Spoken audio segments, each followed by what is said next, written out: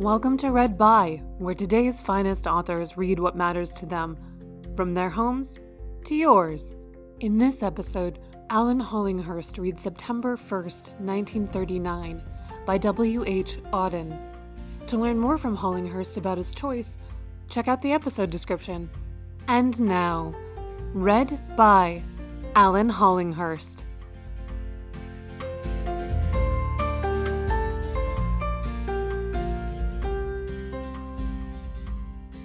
Hello, I'm Alan Hollinghurst, and I'm going to read W.H. Auden's poem, September the 1st, 1939, the date being that of Hitler's invasion of Poland, which marked the start of the Second World War.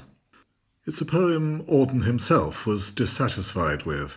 He cut it, changed some important wording, and later refused to reprint it, feeling it was intellectually dishonest.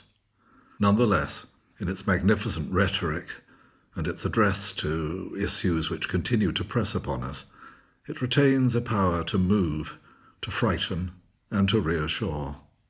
It's a poem which comes often to my mind these days, as so many things around us get worse and worse, faster and faster, and the good things that happen take on an ever greater freight of hope. September the 1st, 1939.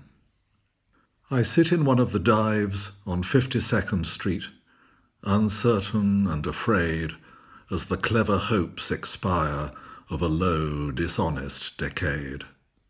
Waves of anger and fear circulate over the bright and darkened lands of the earth, obsessing our private lives. The unmentionable odour of death offends the September night. Accurate scholarship can unearth the whole offence from Luther until now that has driven a culture mad. Find what occurred at Linz, what huge imago made a psychopathic god. I and the public know what all school children learn. Those to whom evil is done do evil in return. Exiled Thucydides knew all that a speech can say about democracy and what dictators do, the elderly rubbish they talk to an apathetic grave, analysed all in his book, The Enlightenment Driven Away, the habit-forming pain, mismanagement and grief. We must suffer them all again. Into this neutral air, where blind skyscrapers use their full height to proclaim the strength of collective man, each language pours its vain, competitive excuse. But who can live for long in an euphoric dream? Out of the mirror they stare, imperialism's face and the international wrong. Faces along the bar cling to their average day. The lights must never go out, the music must always play.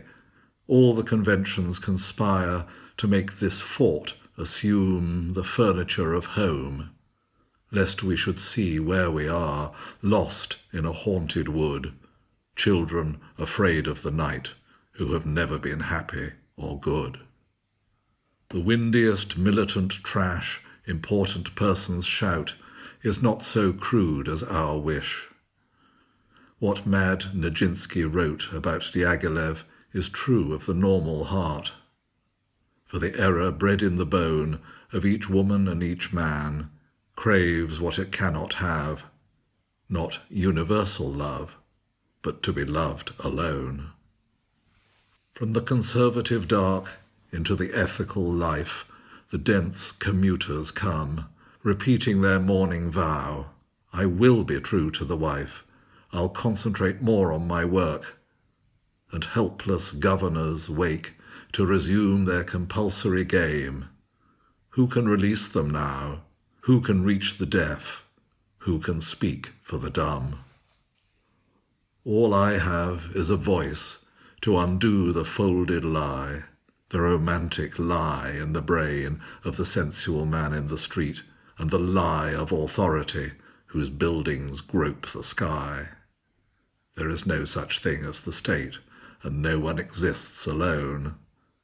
Hunger allows no choice to the citizen or the police. We must love one another or die. Defenceless under the night, our world in stupor lies. Yet, dotted everywhere, ironic points of light flash out wherever the just exchange their messages. May I, composed like them of eros and of dust, beleaguered by the same negation and despair, show an affirming flame.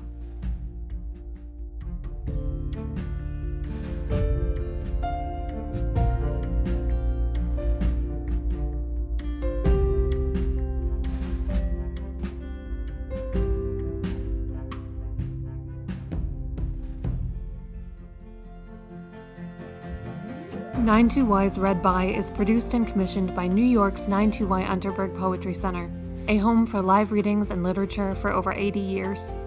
To invite more authors into your home, subscribe to 92Y's Read By wherever you download podcasts. If you're able, please visit 92y.org/helpnow to donate to support 92Y and our new digital programming. Thank you, and thank you for listening. Find more great recordings at 92y.org/readby.